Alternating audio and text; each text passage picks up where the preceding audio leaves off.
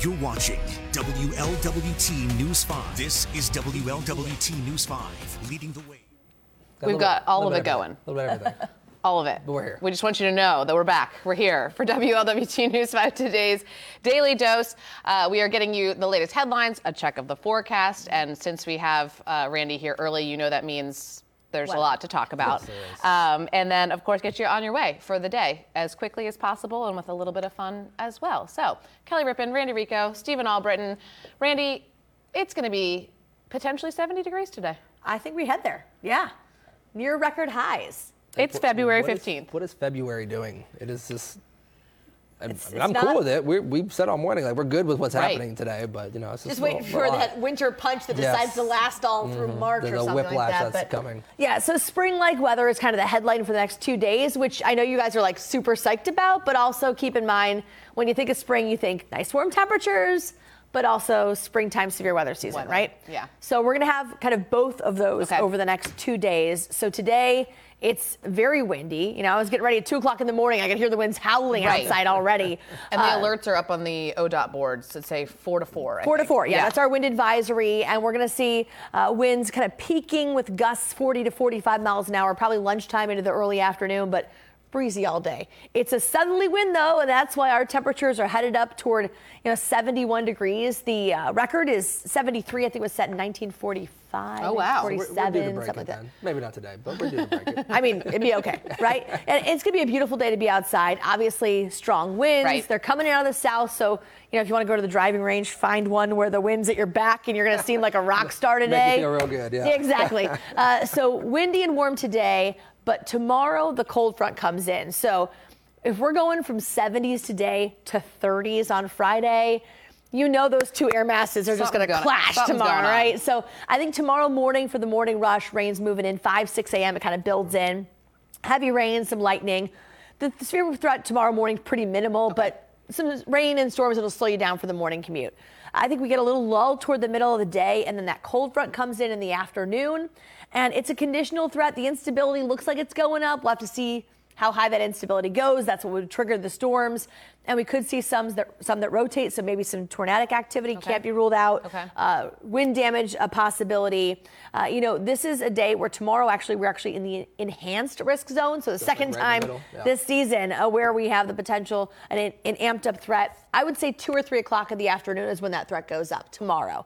So warm and windy today. Potential for strong storms tomorrow, and then back to wintertime on Friday. We're stuck in the 30s all day. Yeah, not done with this yet. Yeah, mid-February. Listen, we got time of It's winter a ride. still left, so we know that. We're going to watch for it, and then, but hey, I keep saying this. These days, again, 70 is wild, but these days at least remind us that spring is coming. I mean, we're heading in that direction. It's going to take some time still, but we'll get a couple of days. We're talking a lot about spring sports, too, with pitchers and catchers reporting, and then the FC kit that gets revealed today. And so, springtime thoughts, but take the good with the bad here over the next 48 hours. Enjoy today, embrace it, know what's coming tomorrow. Obviously, we'll be live through the morning with all those updates.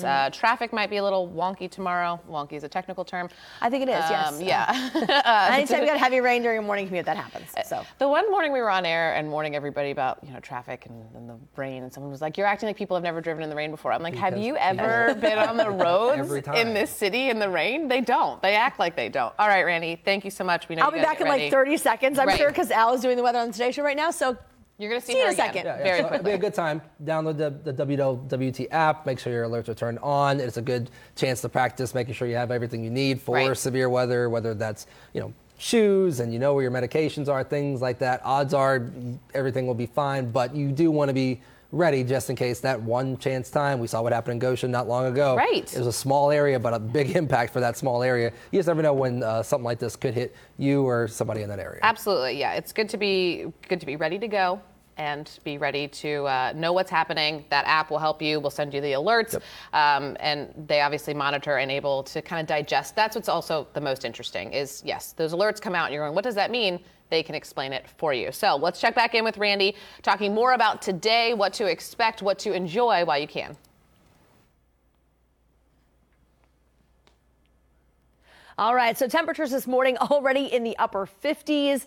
It is warm. It's also quite windy. Currently, our winds are sustained closer to about 20 miles per hour, and expect winds to gust at times today 40 to 45 miles an hour, especially in through lunchtime in the early afternoon. But those winds are coming in out of the south, so take a look at the temperatures this afternoon, up into the low 70s. We're going to be near a record high today. Be aware, though, the spring-like weather today gives way to severe weather tomorrow. Again, just a reminder of what to be aware of. All right, some of our headlines from today. We had a fire overnight, really about 3:45 this morning when the initial call came through over in Ludlow, Kentucky. And that wind that Randy was talking about playing a huge role in why this escalated so quickly. It was on Carneal Street and Oak Street, really in the heart of downtown Ludlow.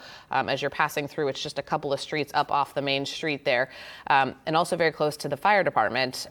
So they were able to get there quickly and keep the damage from getting worse. But this house, man, some of the pictures we're seeing from when the fire was active, pretty wild that everyone made it out safely. Yeah, complete loss for this home. Not much left to it. We have pictures and videos on WLWT.com. Even the house next door to it started to get it started melting from what Meredith Sutch, she was out there live for us, was telling us. The fire was getting so hot and so big. I believe 5 people were in the home, some pets as well. We know a puppy was able to get out. Not sure about some cats just yet, but cats are resilient. Hopefully they get it out and we're able to find them around the neighborhood. But now the investigation starts into what caused this really big fire down there, and hopefully we'll get some answers in sometime soon. Yeah, they're going to be out there for a while, just making sure they watch hot spots and nothing pops up again. But that's just a reminder, too, with the wind, to please be careful, be mindful. If you see anything that seems alarming, make sure you let someone know right away, because with that wind, things can get out of control pretty quickly. The train derailment. So this happened almost 2 weeks ago now. We've been watching this since it happened. Of course, the Monday after, there was a lot of focus because they were talking about that controlled explosion that they were going to execute, which they did end up doing. Now the conversation is turning to the water quality, the air quality. I don't do TikTok a whole lot, so apparently it's making its rounds on social media a lot, but it is a very serious conversation to have and a concern to have about how it could impact people in our area and other parts of Ohio that are downstream from where the chemicals are traveling. We have incredibly talented people in this area who are watching this very closely. Yeah, and all the way back up to East Palestine, it's really being watched. So we know there's rumors out there, so we're trying to talk to the right people to give us the right information. So the biggest concern is still in East Palestine, obviously where the big spill happened. Things get into the water and it's starting to creep this way. It's currently in the Huntington area in West Virginia. But the thing about the Ohio River is, and this is coming from the EPA, the Ohio EPA, the water people, they're all monitoring it.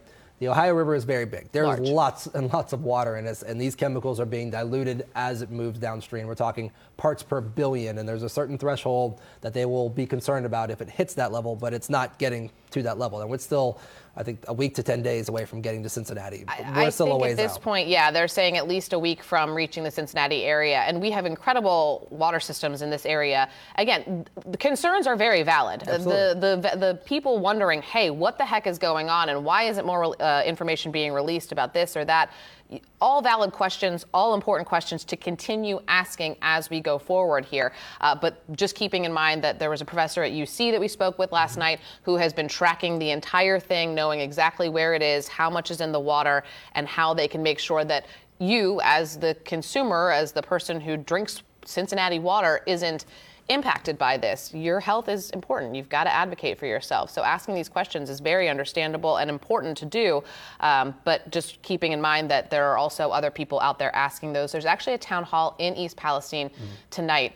That community continues to be the most impacted, and the people in the immediate areas after. So they got the brunt of that, and knowing what was in the water, I think they also said it was the fire contaminants now that we're starting to see in the water, or that will start to head down the river. So yes, still watching it, still a conversation to continue to have. And again, concerns are very valid, but just knowing that they are watching it really closely.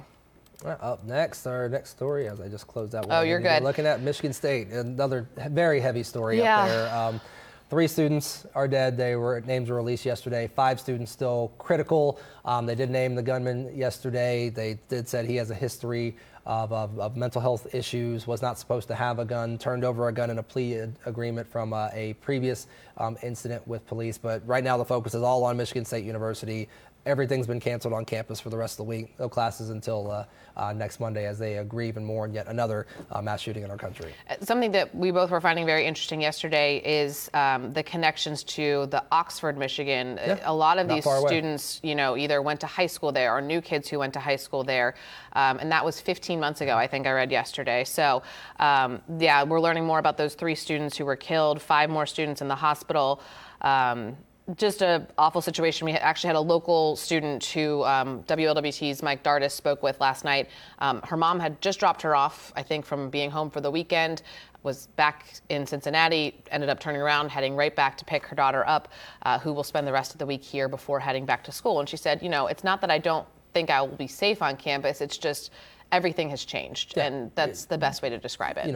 We think, you went to Penn State, I went to Ball State. Right. We think of our universities as a place, it's a home for us for so Absolutely. many years. You feel safe there, so many resources there that we all use, and that peace really has been shattered for so many people on campus. I know a lot of people who, or know at least one person who works at Michigan State, and I was texting her in the morning, just to make sure she was okay and the people she knew were okay, and it's a massive school, but just heartbreaking to see what's happening up there. Again, unfortunately. If you get a chance, read more about those 3 students. They seem like incredible people, truly. Not to say that anyone's going to speak ill about them, but it's just they seem like just smart, talented young folks who had a lot of life to live. We also got an update. This was overnight, so maybe you heard a little bit about it last night. They were searching for a 24-year-old who fell into a pond in Colerain Township. This is off of Old Stone Mill Road. It sounds like workers were out on a canoe. They didn't have life jackets on. The 24-year-old man fell into the pond. First responders were searching for hours. They did eventually recover his body about 11:15 last night. So if you kind of saw the initial search going on and then didn't know what happened, obviously a lot of questions still. The Hamilton County coroner are going to be asked to see if there was a specific cause of death that maybe led up to that, but that's something we'll have to find out. So a little bit happier news to end on. We'll talk a little bit about Bengals. Defensive coordinator, Coach Lou Anarumo, will be staying here in Cincinnati. He was up for a head gig out in Arizona. Good for him. Well-deserved. He's going to get his shot one day, hopefully. But he's going to be staying with the Bengals. Brian Callahan, the offensive coordinator, also staying, of course. Zach Taylor's staying. So key positions, key coaches going to be sticking around in Cincinnati, which is great for the next run. It's good news for us. So Absolutely. I think hopefully Lou's not too upset about it. I think he's got a good thing going here. That job has some question marks around it, but it's still a head job. There you go. All right, that's all the time we have for today. We'll be back tomorrow on Thursday and be watching the weather for you very closely.